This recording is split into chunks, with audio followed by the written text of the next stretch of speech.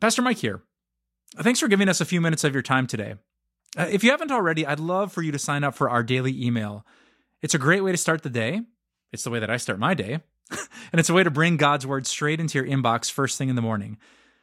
My teammates at Time of Grace do a fantastic job of giving you video and written devotions, blog posts, podcast episodes, and the occasionally fun and quirky social media posts. And all of it's to encourage you with God's amazing word. Just go to timeofgrace.org to sign up today. He sat down in the chair right across from me. He said, "No one could ever understand. No one could ever describe with words or pictures what I am going through unless they have experienced it for themselves." He had lost his wife about 6 months before this conversation. So when I asked him to stop by so we could talk about this and also talk about God's comfort that he provides, that was the first thing that he said. No one can understand, and if you haven't lost someone close to you, I'm happy for you, but for most of us, we have. And it's hard to define. Grief is not like a shape with lines and definitions. It's not like an equation with numbers and you can add it up and see something definite. It's not something you can even really describe with 1,000 pictures. It's so random and confusing and complicated. So what do you do with grief? That's a really good question to consider, especially if you're the person who is the best contact person for someone who is grieving. For starters, there's a long list. You can just go looking and you'll find plenty of them, of all the do's and don'ts, and I won't exhaust or even go through several of them here. Although they're worth looking through, because you don't want to be the person who says the wrong thing or does the wrong thing, it's maybe important just to consider this one thing first. If it was your mother, father, who's going through grieving, if you're the best person to contact that friend, that loved one who is almost sick with pain and anguish, maybe first consider this. Don't give up. You be the one to go and encourage them. You can go to them and offer words of prayer. Never, ever underestimate the profound power of showing up. And then don't let them push you away. Never give up on them. But more than likely, for the majority of people, this isn't just about telling other people how to encourage those who are grieving, but it's maybe you, quite likely you, who are grieving. Talked to a lady recently who was reaching out to a friend who had lost her husband of 50 years. And the way this lady described it is that her brain feels like Jell-O. You think of one of those big Jell-O mounds on a plate, all jiggling around, and it's hard to handle. She said her brain is like that. She doesn't really know what to do with most of her day. How confusing. I talked to another man who said that initially, although it's gotten a little bit better, initially his symptoms of grief have been so severe that his body would shut down. He goes to his doctor regularly now to adjust medication to help him. Grief is awful. It's huge. It's daunting. There's that common poem that it's like an ocean and it ebbs and flows, and sometimes it's stormy and sometimes it's peaceful and calm, but it's never the same from one day to the next, or maybe even from one moment to the next. So where do you start when it comes to grief? More importantly, what good can come from grief? That's what I would like to talk to you about over the next few videos. And so where do we begin? Maybe first begin with where Jesus came into contact with a grieving woman. There was this woman in this town called Nain, and she was a widow. And at that time, if you were a widow, you didn't have a lot of chances of making a good living for yourself. Well, unless you had a son, but then her son died. Look at what happens. Jesus went to a town called Nain, and his disciples and a large crowd went along with him. As he approached the town gate, a dead person was being carried out, the only son of his mother, and she was a widow. And a large crowd from the town was with her. When the Lord saw her, his heart went out to her, and he said, "Don't cry." Now, this is one of those times when you might think, oh, Jesus, you did one of those platitude things. You went up to the person who's crying and grieving, and you said one of those things that you just shouldn't say. And you know what often happens when you say don't cry to people who are crying? At least in my experience, it just makes them cry all the more. Like, what is Jesus saying? Except you can't skip over a couple details. First of all, look at where this woman is. She's with a big crowd of people. Exactly what those people need in our lives who are grieving. They need us. Exactly what you need, to not isolate yourself or insulate yourself from others. But notice the other detail. His heart went out to her. Literally, Jesus is moved inwardly to go to her. And that's what makes his words, "Don't cry," so meaningful and profound, especially if you are grieving the loss of a loved one. Maybe for you it was a child. I can't fathom what that would be like. I can't even begin to wrap my brain around how hard that grief would be, that loss would be. Maybe it's a spouse or a parent, a grandparent. Maybe if you're like me, your grandparents are gone, and that is in and of itself kind of a daunting reminder that one generation goes and then usually comes the next generation. Maybe it was a friend, a neighbor, a coworker. No matter what it was, all grief matters. There's no comparison game. There's no diminishing any of it, and it hurts. But Jesus, and you have to know this, Jesus' heart goes out to you too. But he doesn't just say, "Don't cry." Look at what he does next. Then he went up and touched the coffin they were carrying him on, and the bearers stood still. He said, "Young man, I say to you, get up." The dead man sat up and began to talk, and Jesus gave him back to his mother. Do you know what Jesus does for those who are grieving? His heart goes out to them. But that's not all. He doesn't just say certain platitudes from far away. No, he gets close. In fact, grief, you might even say, is the arena in which God gets closest to us. He gets close to us because he cares. He has a heart that aches when ours aches. And if that's the case for this young man raised back from the dead and his mother, it's the same for you. But what you also have to know is that God gets close because he wants to point our eyes to the only one who can do anything about death and all that we feel in grief.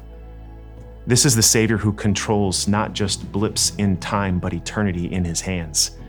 And with those eternal palms, he draws close to coffins and cares for those who are hurting as you stand there too, as you think about the graveside, as you deal with your loss. So where to begin? To know that not only does God's heart go out to you, but Jesus draws close to you. And one day he will stretch out his hand and raise the ones whom we have lost, and raise us too. And in that moment, he will give them all back to us.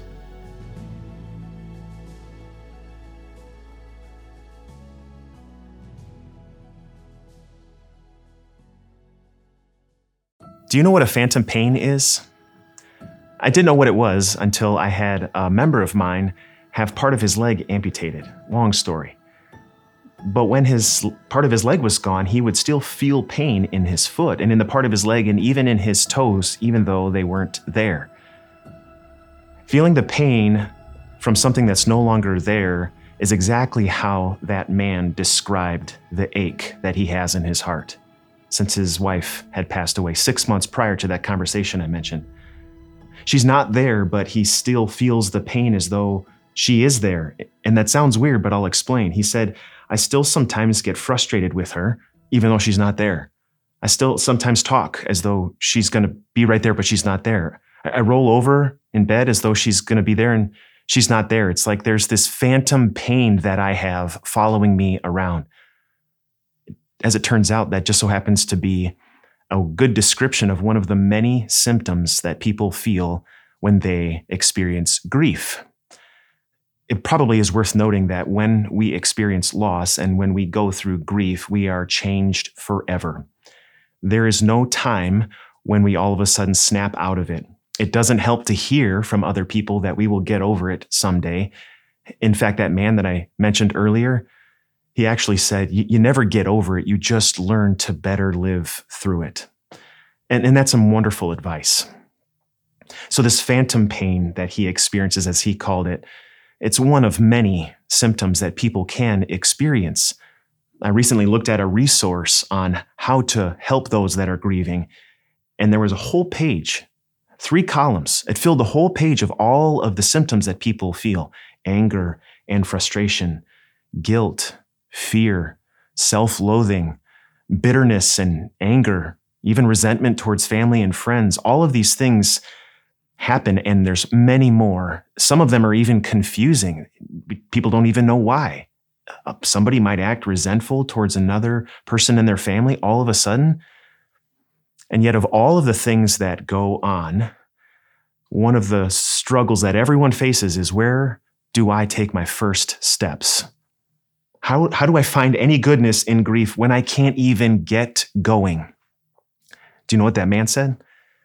He said, I had to take my first steps. Had to find purpose in small tasks, one at a time, one day at a time, one step at a time. If I'm going to go brush my teeth, I'm going to go brush my teeth. It sounds like it's minor and you could just pass it off, but that's pretty important.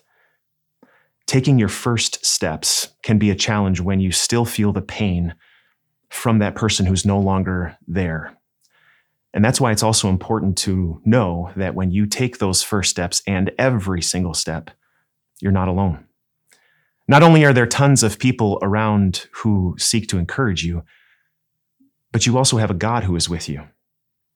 There was a man in the Old Testament, the first half of the Bible, who experienced incredible loss throughout his life. So many times when his own life was threatened too. As he's grieving the loss of others and even filled with fear of his own death, he writes that most famous psalm, Psalm 23. The Lord is my shepherd, I lack nothing. He makes me lie down in green pastures. He leads me beside quiet waters. He refreshes my soul. He guides me along the right paths for his name's sake. Even though I walk through the darkest valley, I will fear no evil, for you are with me. Your rod and your staff, they comfort me. Even though I walk through the darkest valley, or the valley of the shadow of death, I will fear no evil. Did you see what he did there? He's talking about the shepherd. He guides me. He leads me. He restores my soul. As though the Lord is our shepherd, but he's over there. But then when it comes to the time when we are in the darkest valley, when we are filled, especially in this case, with grief, you can't move, you can't function, you don't even know what to do next. You are with me. He changes the person. No longer is he talking in third person about the Lord who's over there. He is talking in second person as if the Lord is right here. He's always near. And that's not just David speaking for himself. He's speaking for us too.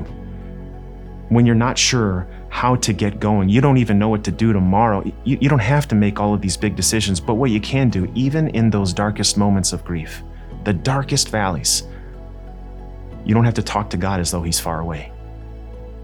You could turn right to him and say, you are with me. Your rod and your staff, they comfort me. Like a shepherd, he's going to protect us and encourage us. He's going to comfort us along the way, and he will never leave us. After all, if he's the God who loves us not just for time, but has given us eternal life through his Son, Jesus Christ, then will he not walk with us now? Even if we're just going to take that very first and next step.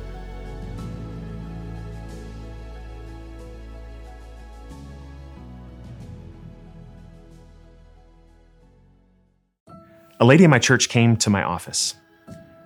She wanted to talk about how she was still struggling with the loss of her husband. She had lost him 2 years ago, and there's no timetable on grief, as though people are going to get over it at a certain point. So I asked her what she had been up to, and she had traveled to see the kids and the grandkids. But then I asked her how she had been feeling as of late. And you know what she said? She said she was angry. She was angry at everyone. She was angry at herself, at her husband, who's now in heaven.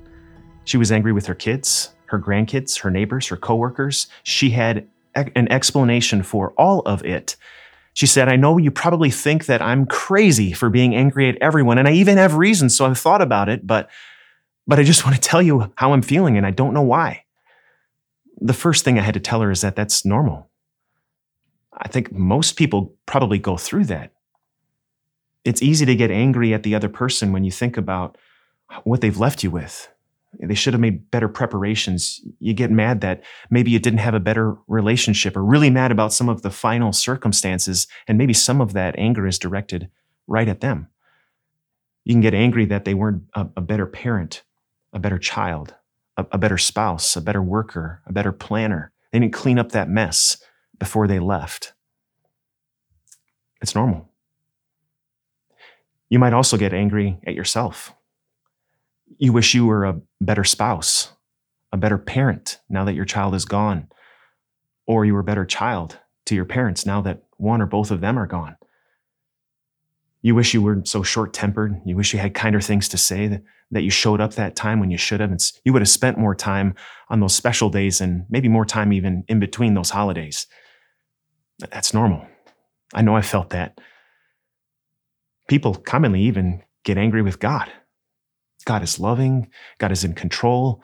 Why would he do this to me? He's the one who really could take care of this. This could have gone differently. The way he took my loved one from me, it should have gone better. It's normal to feel that way. But can I suggest that we pull back some of the layers of that onion, proverbially speaking, and ask ourselves, behind a lot of this anger, what's really going on? Where's a lot of our focus? That man I told you about in the previous 2 videos, he said, I realized finally why I'm angry. It's because I'm thinking a lot about me.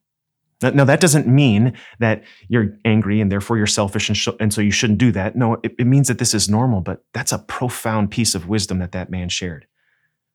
That when we're thinking about why we're so upset, we're to a large degree thinking about ourselves. And yes, that's normal, and we might even say that's okay. But we have to remember we're just only one part of this grander puzzle, and God is certainly at work.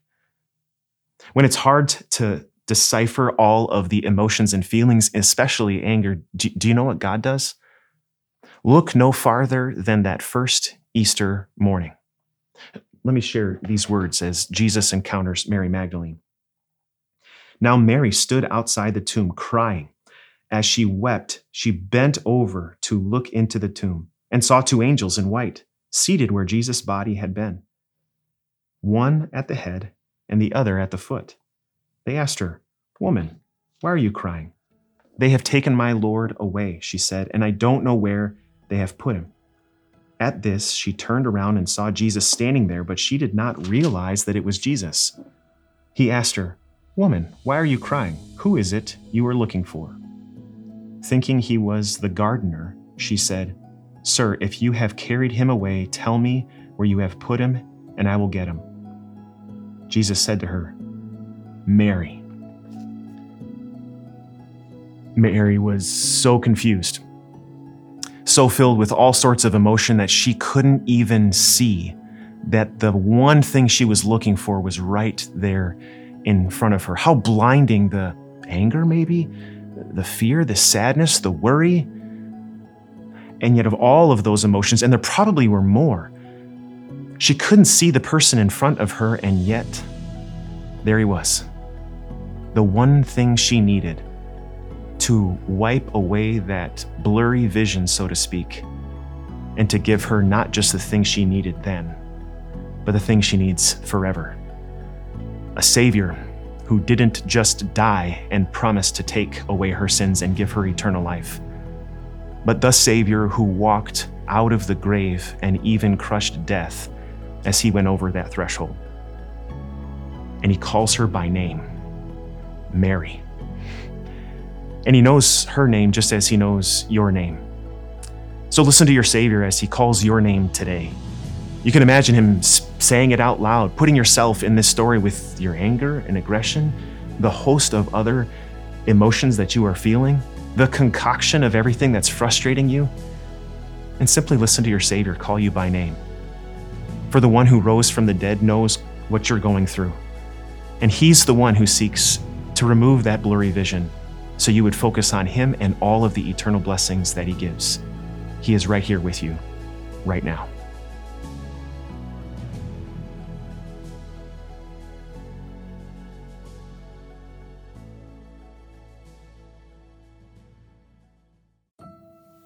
Do you know the worst question you could ever ask on a trip? Are we there yet? That's outlawed with my kids if we're on a long drive, but you know how that goes. They still end up asking. It's usually after they've been in a tight space on a flight, or the drive is too long, or they just are so excited to get to that destination. And so they ask, they can't help it, whether they're crying or they're shouting or they're whispering because they don't want to get in trouble. Are we there yet? But kids are not the only ones who ask that question, are they? We might ask that question on a trip, but we certainly do ask that question when we're going through certain challenging phases in life, especially when it comes to grief. Countless conversations I've had with people, and they all say the same thing. Am I ever going to get there? Am I going to be there yet? Sometime soon, that proverbial destination where they won't feel this pain, this ache, and experience these symptoms of grief that they are going through in that moment. And as we've said, there's no schedule, there's no timetable, there's no blueprint for how each person goes through grief. And this is very complicated too. There's a physical aspect to this. Am I always going to feel this ache in my gut, this lump in my throat, this pain in my chest when I think about my loved one who is now gone? There's an emotional aspect. We cry, we weep. That man that I told you about in a previous video who sat in the chair across from me, he said, I've never cried so much in my entire life, and I don't know why. What he meant was this was good for him, and it is good for us to cry as we grieve. There's a relational piece to this too. Sometimes when a loved one goes, we lose some of the relationships we had on account of that loved one.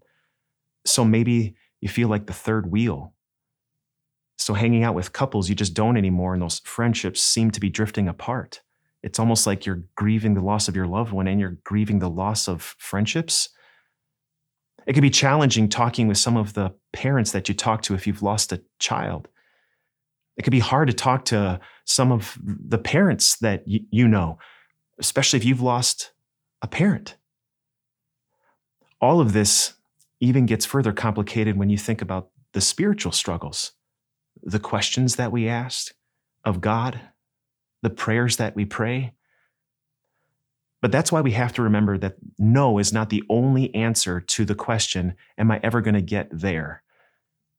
The best answer is no, but yes.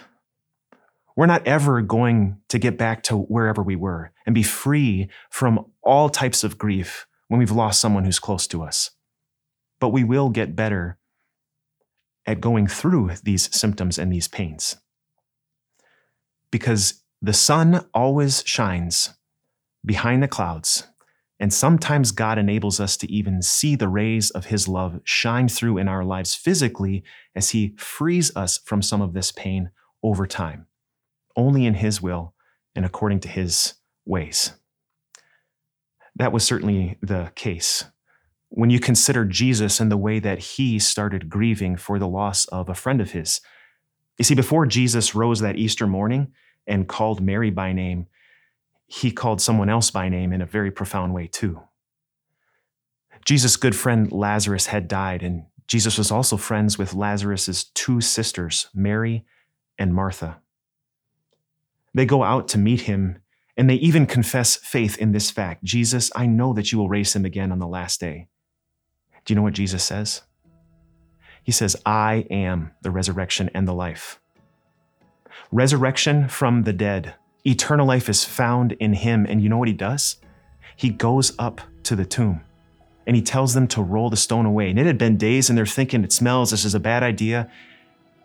And he says, no, roll the stone away. And then do you know what he says? He says, Lazarus, come out. And the man walked out. Now, I never thought about this particular piece of the story until I was reading somebody several years ago from England who was writing a commentary on this. He said, it's a good thing that he called Lazarus by name. Otherwise, all of the dead within earshot would have listened to the voice of the resurrection and the life, and they would have walked out too. It's remarkable to think of the power that Jesus has as he calls Lazarus by name, and he knows you by name too. So as you think of your life and all of the pain that you feel, Jesus hates death. He wept over the grave of his friend Lazarus. He doesn't like it one bit. That's why he doesn't leave you. That's why he is here with you. Every time when you feel the waves crashing, the waves of pain and frustration, those weepy moments when you break down and cry, someone reminded you of something very meaningful with your spouse or your child, and you just have to quit whatever it is that you're doing and cry. Jesus is with you in that moment. He calls Lazarus by name. He called you by name too. When he brought you into his eternal family and prepared a place for you. And so what you have to know is that no matter where you are on the phases of grief, no matter how much you wish you could just be done with it all, Jesus is with you every step of the way. And one day he will say, not just to your loved one, but also to you. He will call you by name, and he will bring you out of all of this pain so you will simply bask in the sunshine of our Savior forever.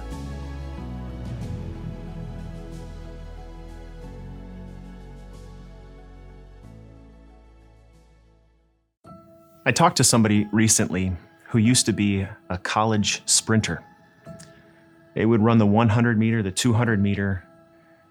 And I asked them, because we were talking about a portion in Scripture about the cloud of witnesses that God has that encourage us with their lives of faith. I asked him, is there anything that you can tell me from your experience of being a sprinter at the college level, Division I? Is there anything you can tell me about the difference between sprinting in practice or sprinting at a meet where there was nobody versus sprinting in front of a big crowd? He talked a little bit about the nervousness, but then he went on to say, I always ran my fastest times in front of a big crowd. As we run through life, it can be hard for us to do it alone. In fact, we're not made to do that alone. The one thing we are not made to do is handle any part of life, not the sprints, not the marathonic type version of life that we might think it to be, alone. We're just not built that way. And imagine if you were left to your grief all alone. That truth, as challenging as it is, hit me like a ton of bricks one day. Being a pastor of a church, I've done several funerals. That's no surprise. But one thing I had never thought of is how, as a pastor, when you're encouraging those who are grieving, to not overlook how God works through those people to encourage you when you are grieving. You get close to people. You're there when they have their celebrations, and you're there maybe even when they're gasping at their last breath and God calls them home, right there at their bedside. I've been there several times. Maybe you have too. And maybe that's what makes this such a challenge. But can I tell you a story? There's this one particular lady from church, and I've had several funerals. This one in particular, which all of them are different from the other. This was a lady who always took time to contact me. Always. She would stop by and drop off a little muffin at my desk if she saw my car was there. She would reach out to me, to my wife, and encourage our kids and spend time with us. She'd invite us over for meals. And so when God called her home, it hit me in a special way. Not that it hit me more than any others. Anytime God takes people from us, it hurts. That's why we don't play the grief comparison game, right? But this one hit me in a unique way from all of the rest because I still miss her. I still miss those opportunities to talk with her. She was so wise and caring and encouraging, not just for me, but for my wife, my kids. That's pretty profound. But do you know what happened after the funeral? It was a couple days later, and her husband came to my office, and he said, I just wanted to reach out to you because I know that you're grieving too. He just lost his wife of over 50 years. They have kids, they have grandkids. It's only a couple days after the funeral. There's still family in town. He kind of set them up with a park they could kind of walk and see some scenic views for a second. And he said, I'm going to go stop by and see Pastor. And you know what he did? He said, I care about you. How are you doing? There he was, counseling, encouraging me about my grief. It's something that I didn't really think about. Maybe pastors don't often think about that. And if you have a pastor, and I hope you do, maybe more, maybe you should consider encouraging them, because odds are they're grieving too when they lose loved ones in their church family. And that's why God gives us this very powerful reminder, this impactful encouragement. It's towards the end of the chapter 12 in Romans. It's very simple. This is what he says. Rejoice with those who rejoice. Mourn with those who mourn. You think back to one of the earlier videos when we talked about the widow at Nain and her dead son, that crowd that was around her. All of the people that were there when Lazarus walked out of the tomb, not just Mary and Martha, Jesus and the disciples, but the whole town in Bethany. You think about the number of people who have been around you, who have witnessed what you're going through. And yet, throughout this entire process, God has brought good about, at least in this way, in addition to many others. He's made you equipped and experienced to see the people in your life who need help, so that you can rejoice with those who are rejoicing, but especially since you know what it's like to go through this grief, you can grieve with those who grieve too. And in this way, it's not just us who know that we are not meant to go through life alone. It's the people we encourage as well.